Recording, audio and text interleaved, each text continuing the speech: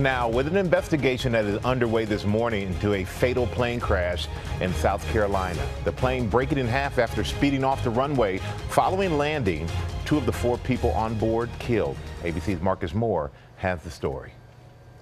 They are off the runway. They're off the runway in the embankment. Engines are running. A frightening scene at the South Carolina airport. The twisted and torn cabin of this private jet with 4 people on board split in 2 after skidding off the side of this landing strip.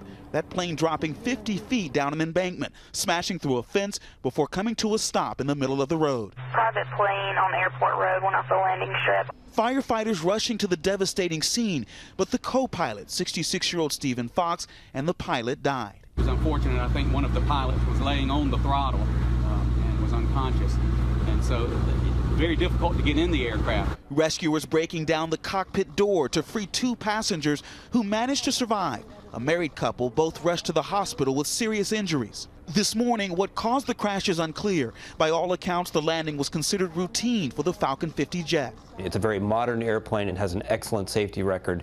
And so even on a runway that's relatively short, this airplane should have had no problem stopping before it got to the end of the runway. And this morning, investigators with the NTSB have just arrived on the scene here, and they're focusing on that wreckage you see off in the distance as they try to figure out how this happened. And the plane's data recorder and the cockpit voice recorder will reveal a lot for investigators as they try to figure out what went wrong. Michael. All right, thank you so much, Marcus, and prayers to the families of all those involved. Absolutely. Hi, everyone. George Stephanopoulos here. Thanks for checking out the ABC News YouTube channel. If you'd like to get more videos, show highlights, and watch live event coverage, click on the right over here to subscribe to our channel. And don't forget to download the ABC News app for breaking news alerts. Thanks for watching.